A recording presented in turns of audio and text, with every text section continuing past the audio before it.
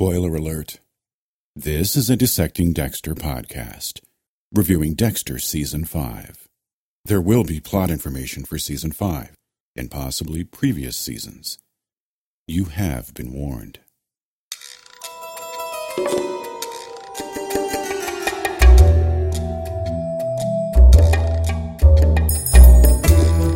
Hi guys, welcome back to Dissecting Dexter.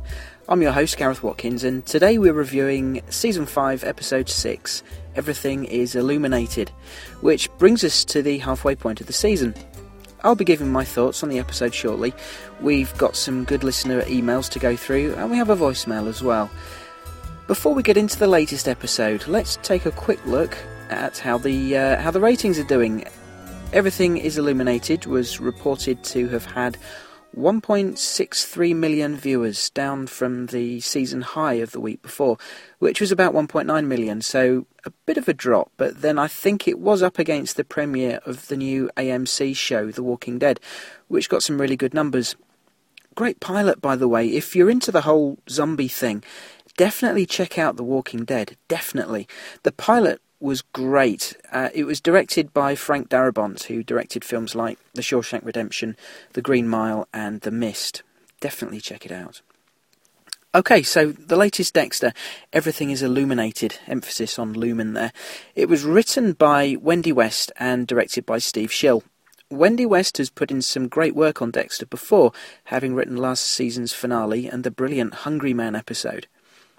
While Steve is a very seasoned TV director, having directed episodes of classic shows like The Sopranos, Deadwood and The Wire, he's British as well.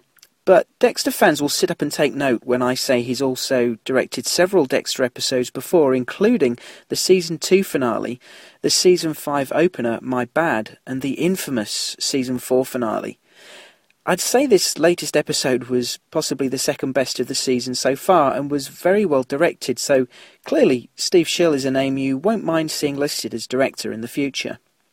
So, now we've established that we have a top-notch writer-director pairing here, let's start dissecting Everything is Illuminated.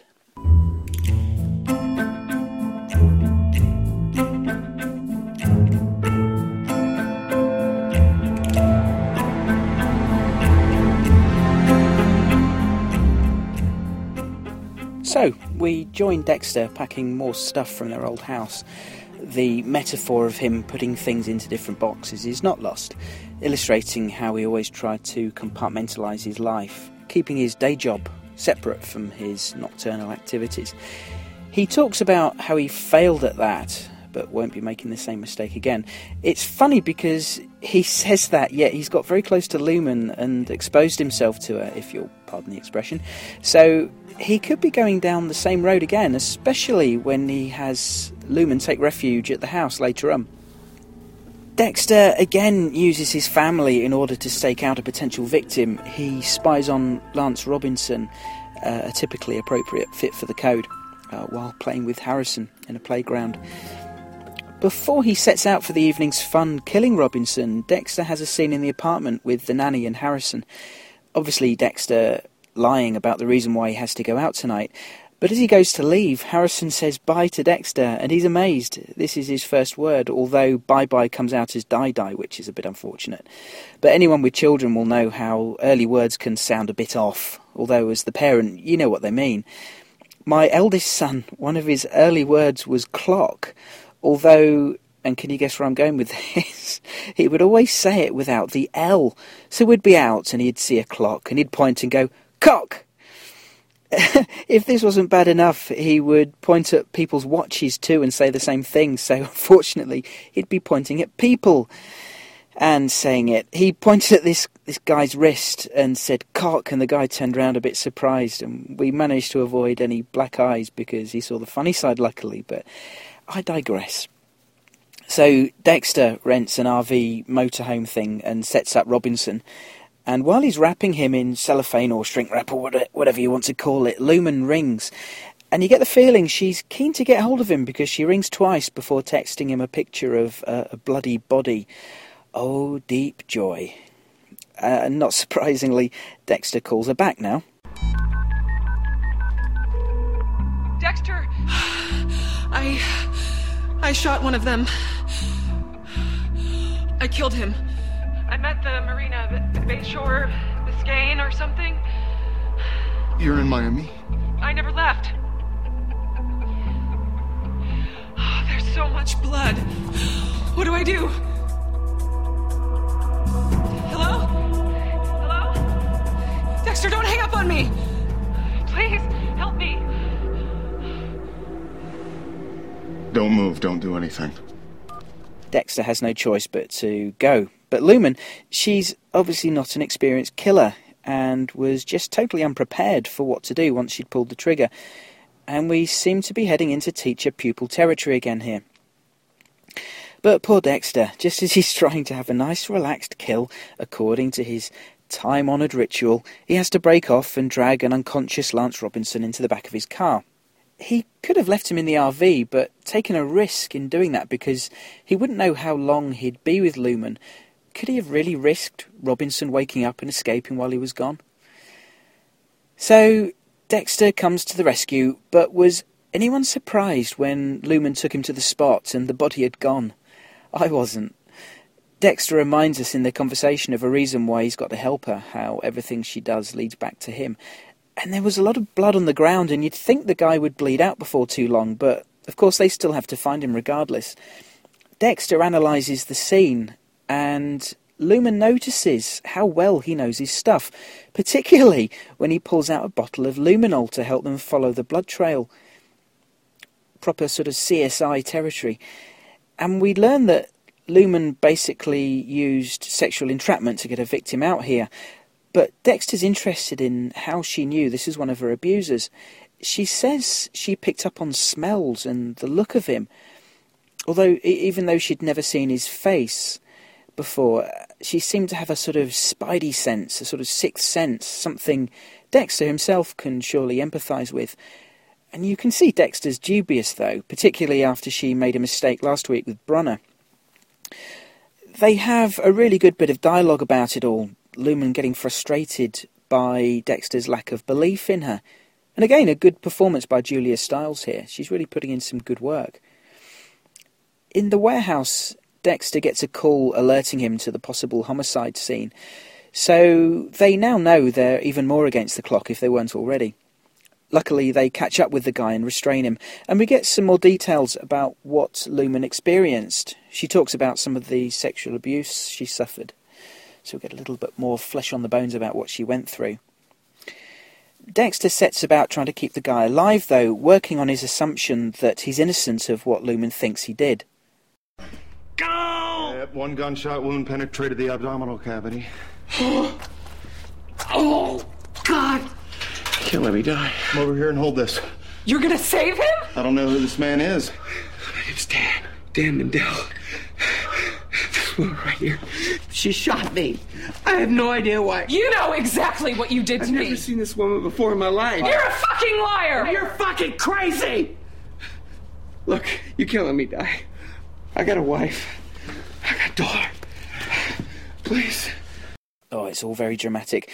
Lumen very upset and angry at him. I love it when Dexter sends her to the corner like a naughty child. You get in the corner and you stay there.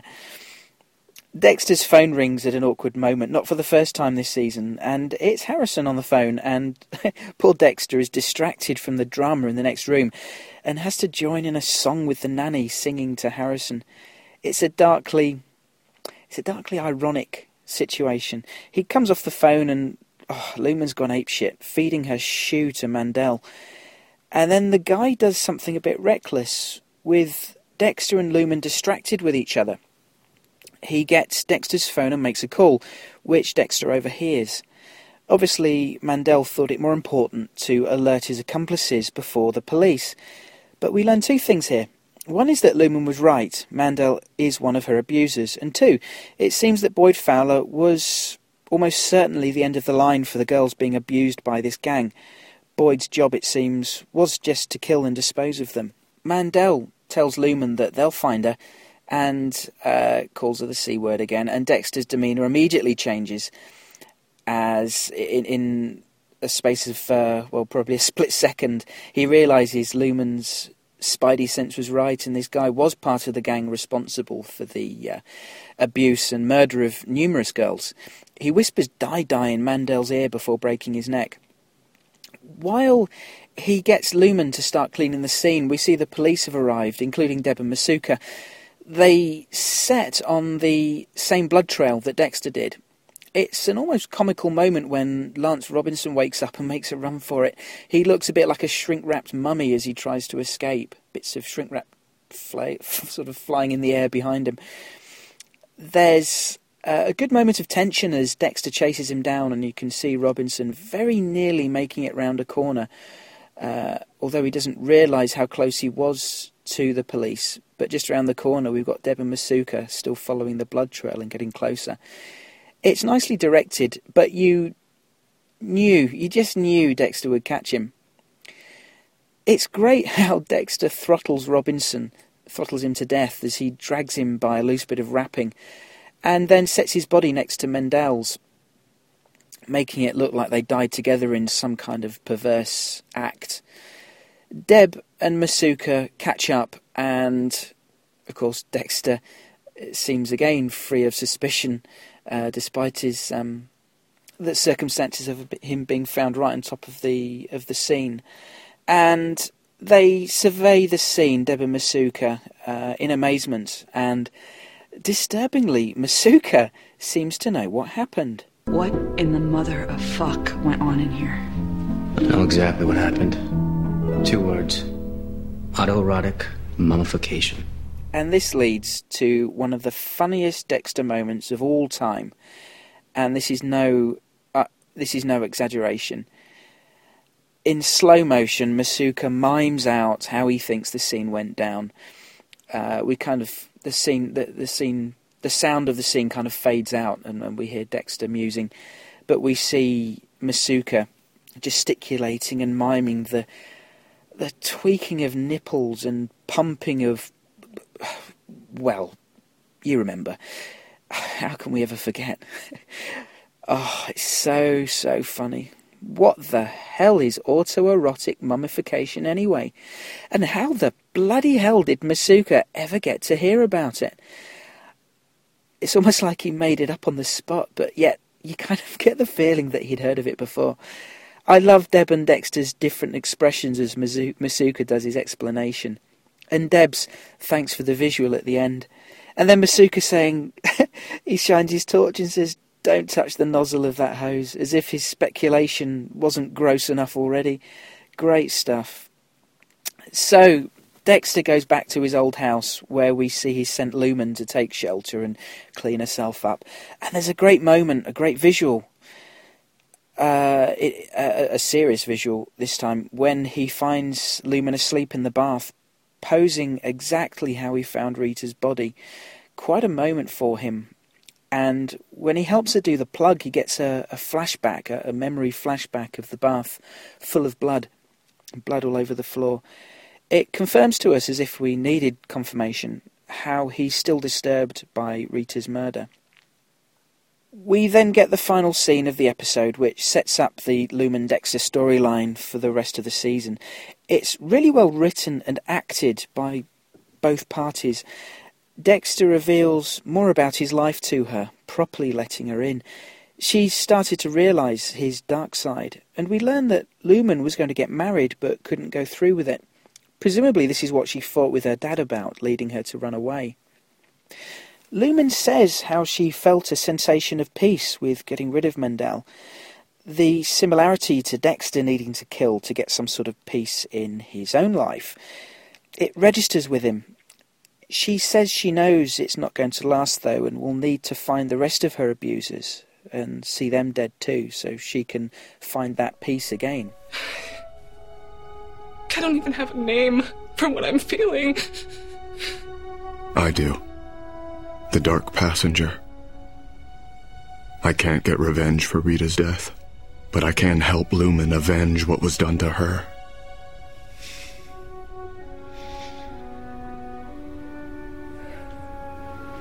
How many more were there?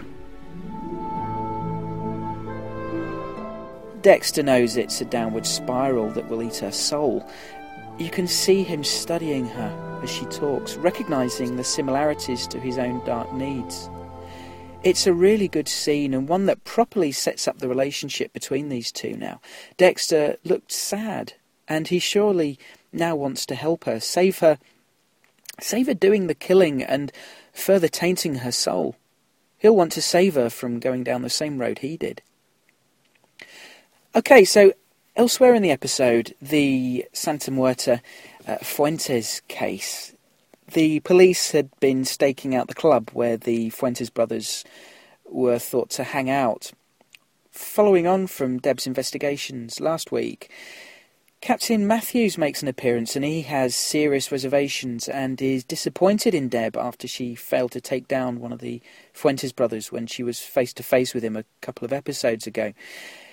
He was always one of Deb's big supporters in the past, and you can see she's a bit upset by his disappointment in her now. She does need this almost father figure approval. One thing about that scene, though, why was Dexter in the briefing?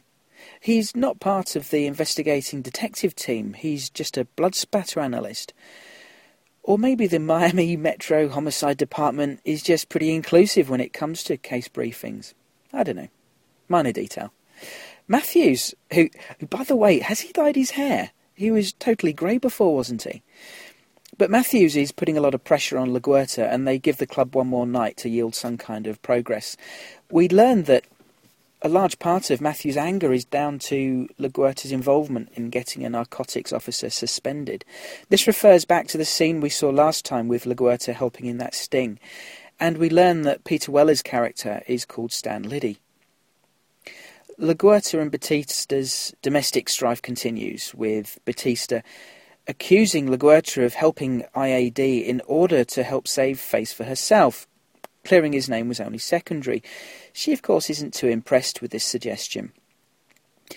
At the club, we later see that Quinn's back involved and revelling in the opportunity to mix it with the ladies. Jammy bugger. He even gets an offer of a threesome, which puts a big smile on his face. Deb's watching on the CCTV from the surveillance van, and you can see the green-eyed monster at work, but she doesn't want to give anything away to Batista, who's there with her. He makes some noises about envying Quinn's freedom to enjoy the single life, and there's a less than subtle indicator that he's not enjoying married life, which of course Deb picks up on.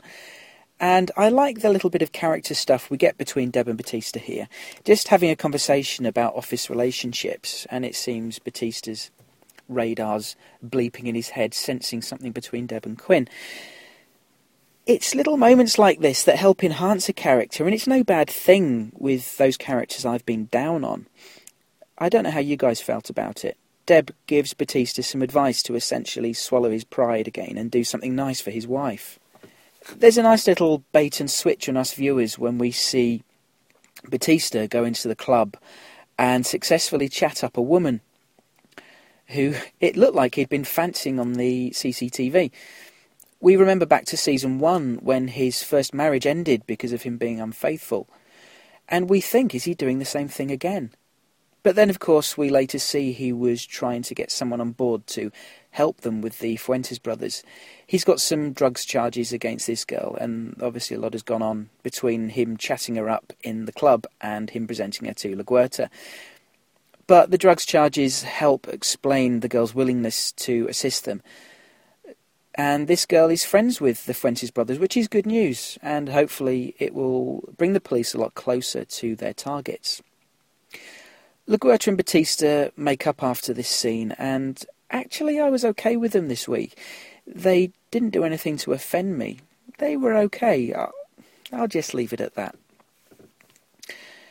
Deb and Quinn. Deb goes to Quinn's apartment to meet Stan Liddy, and Quinn, perhaps understandably, lies about why Liddy's there, but of course we know why he's there. Liddy's a bit alarmed that Quinn's involved with their target sister. He then goes on to reveal that he's done some checks on Dexter and found that he's squeaky clean. Dexter's only been out of the country once when he went to Paris, and we know why he went there, don't we? But Liddy points out that this is a sort of profile they expect from drug dealers, with basically nothing on them, nothing to arouse suspicion, except the lack of anything to arouse suspicion.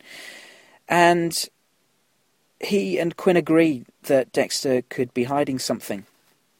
Later, though, there's a scene where Deb and Quinn are talking, and it looks like it's quite clear Deb has let her guard down with Quinn and reveals she has feelings for him, which we know is bad news, of course. And she gives Quinn an out, saying if it's going to end badly, he should let her know now. And this was his chance to do the decent thing, but maybe he's at the point now where he thinks there's an advantage to be had here. He thinks being close to Deb will help him get close to Dexter. I don't know, maybe he has genuine feelings for her, but doesn't care about the conflict of interest. I don't think Quinn comes out of this episode looking very good. Listener feedback. It's feedback time. Firstly, I'd just like to say a quick thanks to two iTunes reviewers who have very kindly put up very positive iTunes reviews. Thanks to Tangerine Sedge and Purple Yoda 72. Much appreciated. Right, so, first email from Kirsten in Ohio. She says, "Hi, right at the end of the Season 4 finale, I got the impression that Dexter was starting to see the end of his dark desires. I can't quote exactly, but he seemed to be considering hanging up his butcher's apron. That is, until he came across Dead Rita, which derailed that thought process altogether. Now he's having so much conflict about what his next steps are. He's trying his old methods, but they haven't been working for him. He's lost his sharpened hunter's senses, dulled by grief, fading from emotional growth. Whatever it is, I suspect we'll learn about it in upcoming episodes and seasons. I don't understand people who say they wonder why Dexter is trying to help Lumen. I think it's obvious. His choices are to keep her out of trouble or kill her, and that would go against the code. He truly has no other option but to help her. For those who think he might turn her down his own path, that makes no sense. Dexter can't make Lumen into what he is, of course not. Dexter had a cop father with a sense of justice and a willingness to turn lemons into bloody lemonade. Harry knew about Dexter for years, groomed him into what he became, a serial killer, not with a conscience, but at least with a code. But if he succeeds in turning aside Lumen's dark passenger, is he going to inadvertently find his own way out of his own darkness? I predict that we're going to see a lot of Dexter having experiences that will eventually lead to him changing his lifestyle, and that's going to be the end of the series, the grand finale. That train of thought at the end of Season 4, family man, loving wife, new baby son. I think we're going to see a lot of conflict in Dexter's life that will eventually turn him back to that path of being able to stop his nightly sessions, which, in my opinion, will be a shame. I really love your podcast, and I appreciate your input and analysis. It really adds to my enjoyment of the series. Thanks, Kirsten. P.S. I saw the curtain move too when Dexter went into Lumen's hotel room, but I totally missed Masuka's leopard skin panties. I'll have to watch that episode again. Thanks, Kirsten. Great, well-thought-out comments there. You really should go back and check out Masuka's knickers. Awesome. And I'm also glad someone else spotted the curtain thing. And I do like your metaphor about lemons into bloody lemonade. That was a good one. As I've said, I think this season is Dexter battling his own dark passenger. We've seen plenty of signs of that already. He didn't invite Lumen into his life, but he's stuck with her. I think he sees in her someone in danger of getting lumbered with their own dark passenger. He seems to feel he has a chance to stop someone ending up on the same road as he did. Perhaps through helping her, he will find some light at the end of his own tunnel, maybe get some kind of redemption. I do think the way the show's going, this is where Dexter's long journey will take him. As much as I like Dexter taking out the trash, as it were, it would be a satisfying conclusion to the character arc to find a way to evict his dark passenger, or at least successfully suppress it. Wouldn't it be a tragic end if he managed to do that, get the kids settled again, only for the truth about his former killer lifestyle to go public? Thanks again, Kirsten. Next email from regular contributor Matt Cook, with his regular list of points coming out of the episode. 1. Wow, I wish my mirror wiped off as clear and fog-free as Lumen's did. Point 2. Cool to see Dexter being more free and loose in his interaction with Lumen in the warehouse. Realistically, he doesn't have anything... I'll say that again. Realistically, he doesn't have to hide anything from her, so he can just let his guard down a bit. Point 3. Amusing to see Dex singing kids' songs in the killing clothes. 4. Would the chemical that he sprayed still be glowing blue? 5. Masuka is comedy gold. I even like the more light-hearted comedy music outro. 6. I've always been very lenient about Batista and LaGuerta, maybe because I have a little crush on Lauren Velez, but I'm over that now, ready to move on. 7. Wow, that would be so hard to go back into that bathroom for Dexter.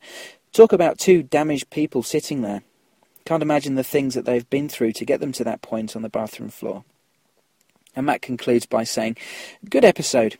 I kind of see the arc now. Took a while to get where it was going, but I feel better about it. Wow, do I love the early cuts episodes too. Like them last year and looking forward to seeing the new ones too. Okay, thanks as always, Matt. You certainly seem a bit less sleep-deprived this week, although I wish I could say the same thing. The kids are awake anything from 5 to 5:30 at the moment, thanks to the end of British summertime at the weekend, and the clock's going back an hour. But to address some of your points, the early cuts episodes, amazingly, I've only just got round to start watching them.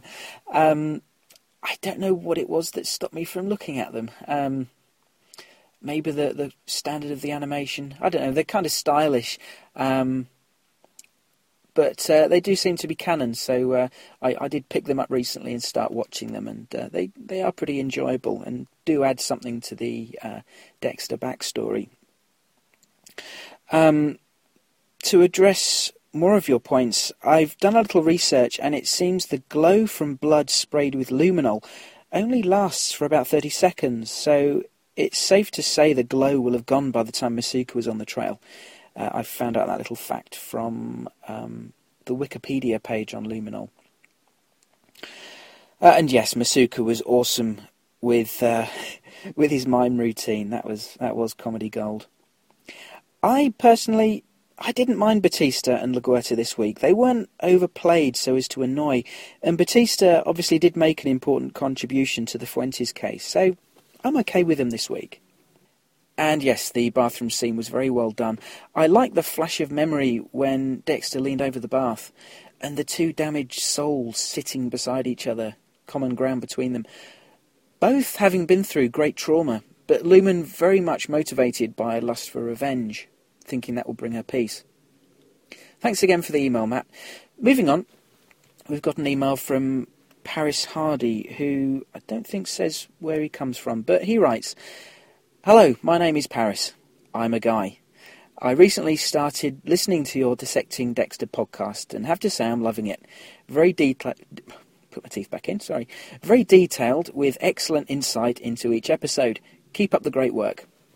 As for the current season of Dexter, I'm actually enjoying it. It's interesting to see Dex addled and so off his game.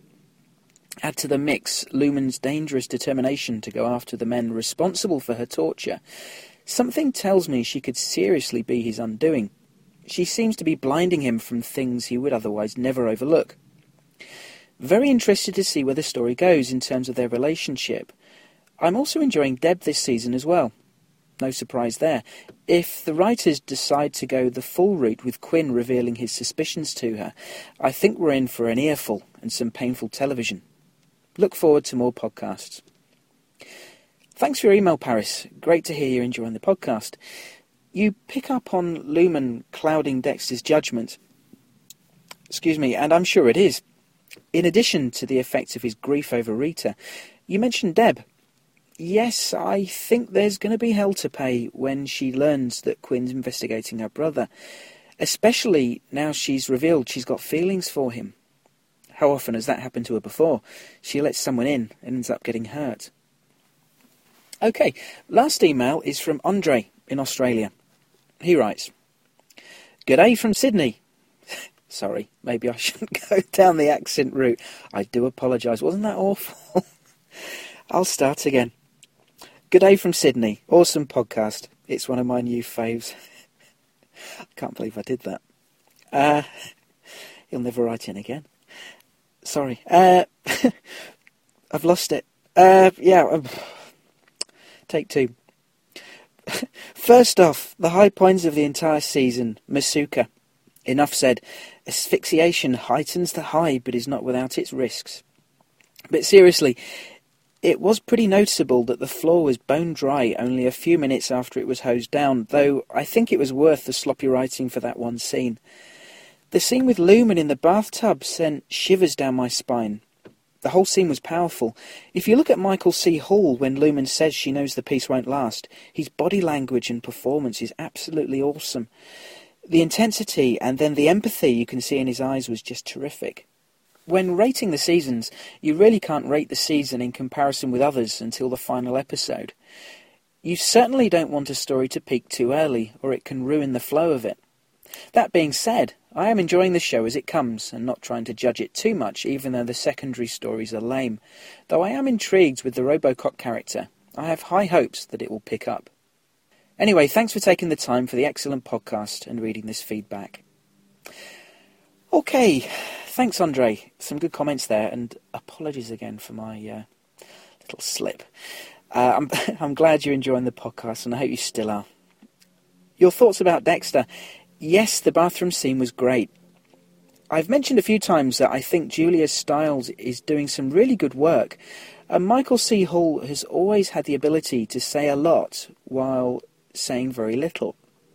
His expression tells 1,000 words, and the bathroom scene was no exception.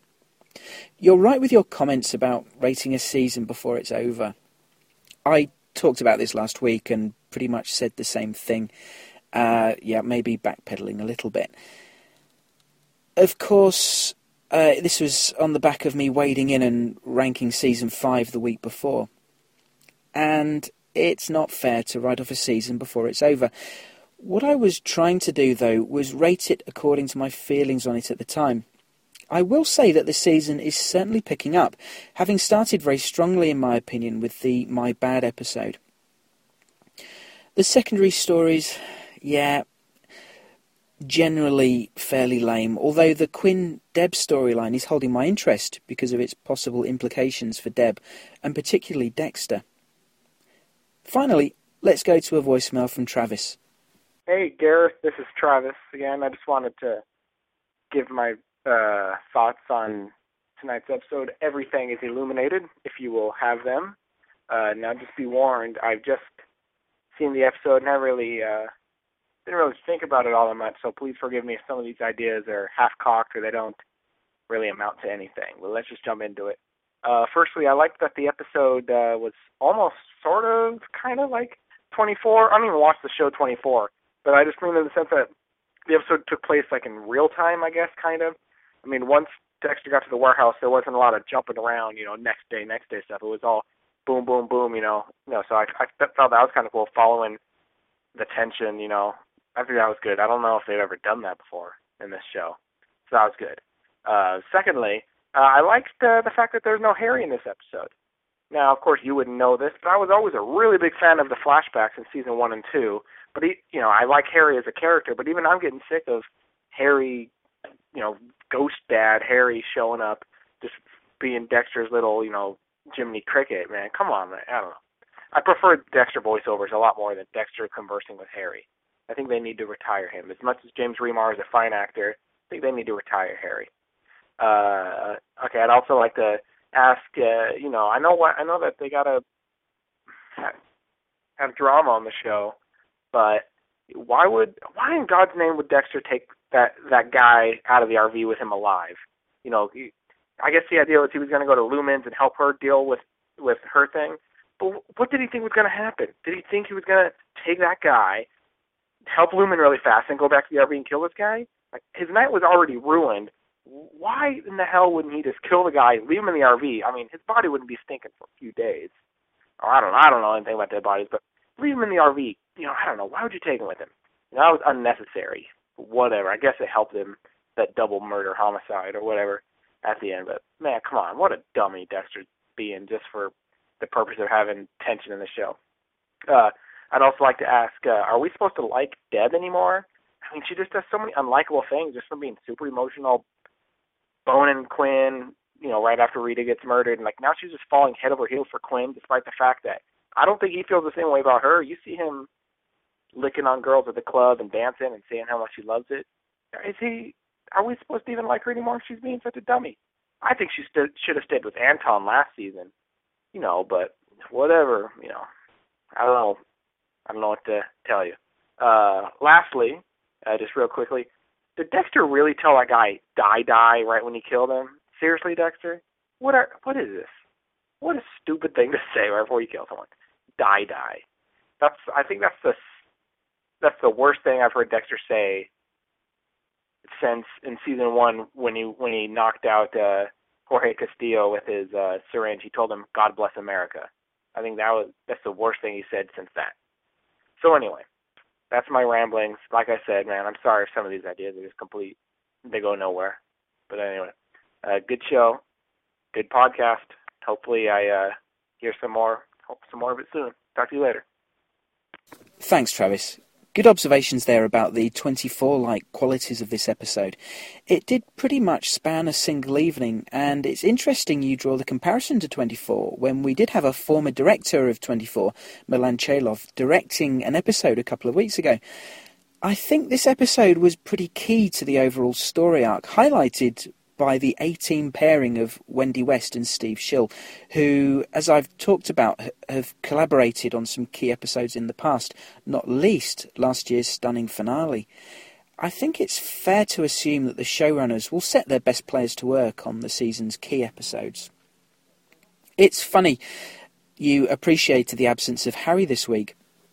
Funny because I thought during the episode that we were missing Harry. I must admit I enjoy the conversations Dexter has with him, and I've particularly enjoyed the increasing disagreement between them this season. I think Harry represents the cool, composed, dark passenger, and the recent arguments they've had really indicate to me that Dexter's starting to reject his dark passenger. The absence of Harry this week, when Dexter was in some danger of discovery, perhaps emphasises how he's managing without him. Harry might have had an opportunity to appear when they found Lumen's victim had vanished, perhaps to say something along the lines of, "This girl is going to be the end of you, Dexter. She's a loose cannon, Dexter. Get rid of her, Dexter." That kind of thing. Travis questioned why Dexter put Lance Robinson in the back of his car when he went to help Lumen. Dexter was working against the clock, knowing the sedative would wear off in a few hours, and I think he made a spur-of-the-moment decision. Obviously, he didn't know how long he was going to be helping Lumen and maybe couldn't risk leaving Lance behind to wake up in the RV.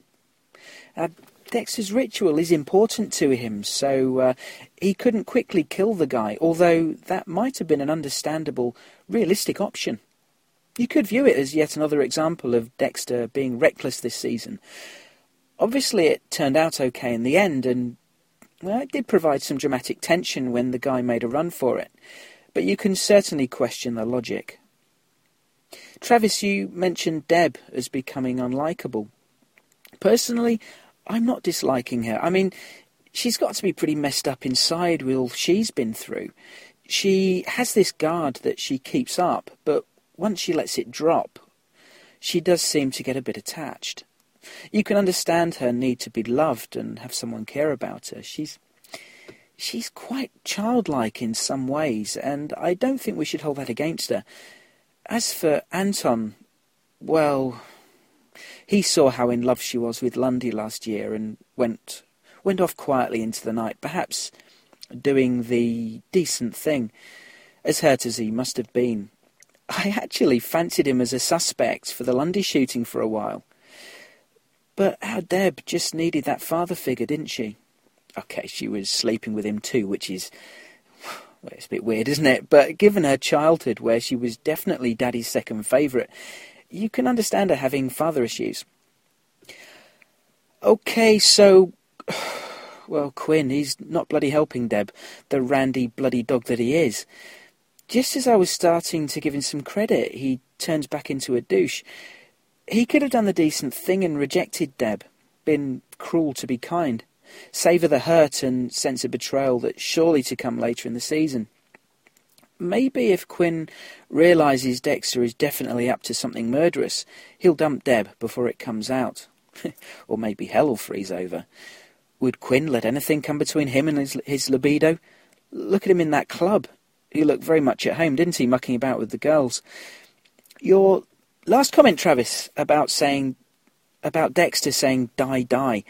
Yes, I noted that too when I was watching the episode. I don't know why he said this, but he does like to say something to his victims before he kills them. Ordinarily, he's able to take his time and talk to the person about their crimes, but this was very much a spur of the moment, and die, die must have been the first thing in his head, for better or worse. But it was an odd thing to use, well, baby talk before he broke the guy's neck. So, thanks again, Travis, becoming something of a regular caller, but always with good observations and much appreciated. If, like Travis, you feel so inclined to want to ring in, you're very welcome. The listener line in the US is 206-350-6166. Or if you're in the UK, the number is 0844 579 6949. But with the UK number, you then need to enter mailbox ID 08320 when the voice prompts you. If you prefer to just send an email, as quite a few of you are now doing, which is brilliant, the email address is dissectingdexter@gmail.com. Thanks everyone who's written or phoned or left iTunes reviews. It really does add a lot to the show and is very much appreciated. Thanks again.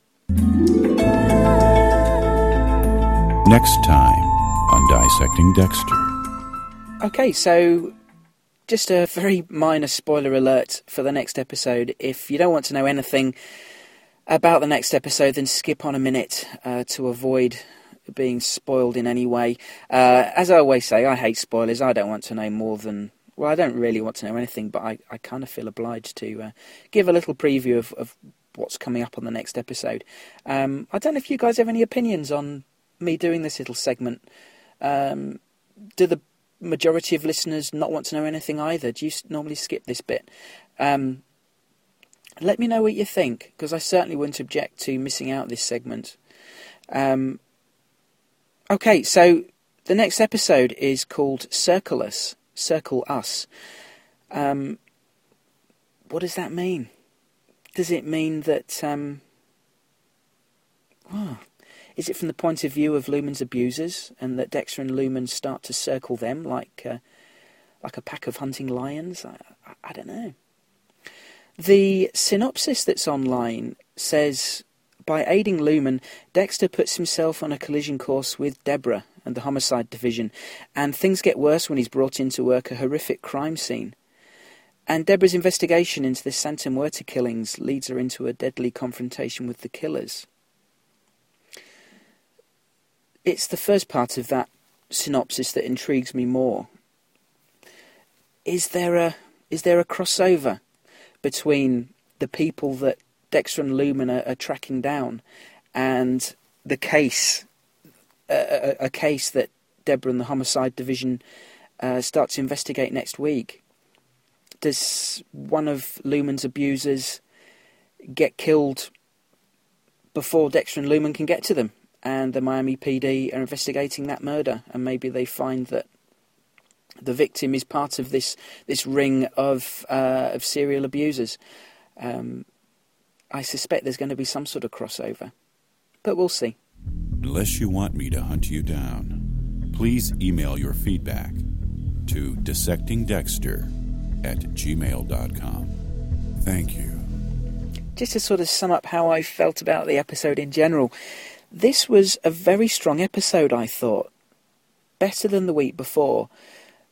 Very different in style in that it was depicting a shorter period of time, and the bulk of it did take place in one evening, and it was a bit 24-esque in that sense, in that a lot of it played out seemingly in real time. And it's ironic perhaps that this wasn't directed by the 24 veteran Milan Chalov, who directed a previous episode, not this one. But there was some great storyline development between Dexter and Lumen. She does seem to have a fair sixth sense to find her abusers, even though it was perhaps off a little bit with Brunner. And she also had Dexter fairly well pegged by the end. And I'm fascinated to see where it goes from here and how far down the dark path Lumen will end up going. It does seem pretty clear that Dexter's keen to save her going as far down that path as little as possible. Sorry, I'll rephrase that. To prevent her from going down that dark path and help her as much as she can from doing that. I'm not sure what'll happen to her at the end, though. The track record of people who discover the truth about Dexter is not good. Will Lumen end up killing herself? That's my gut feeling, that maybe the last of her abusers will end up dead at the end, and she'll not have that peace that she was looking for. And maybe she'll know a lot more about what Dexter's been through by then. And maybe death will be her only escape. The episode had some good dialogue between Dexter and Lumen, and overall was a well-directed episode. So I'd say Wendy West and Steve Schill have again collaborated to make another strong entry into the what's the phrase? The annals of Dexter history? Is that the right phrase? You know what I mean. Elsewhere, I liked the Quinn-Liddy thing, investigating Dexter. I'm really keen to see where this goes and how close they get. I dare say they will get pretty close. And maybe Liddy will end up on Dexter's kill table. We know very little about him at this stage, except that it seems fairly clear he is a corrupt officer. So God knows what skeletons he has in his closet. But whatever happens, hopefully it will lead to some tense moments as they tighten the net and get closer to the truth. Masuka, he was perfectly used this week. He's always been very much the comic relief, and this week was no exception, and he was on fine form. There really is no limit to his knowledge of the perverse, is there? What a twisted imagination he has. But we still love him, and that mime scene was just pure gold.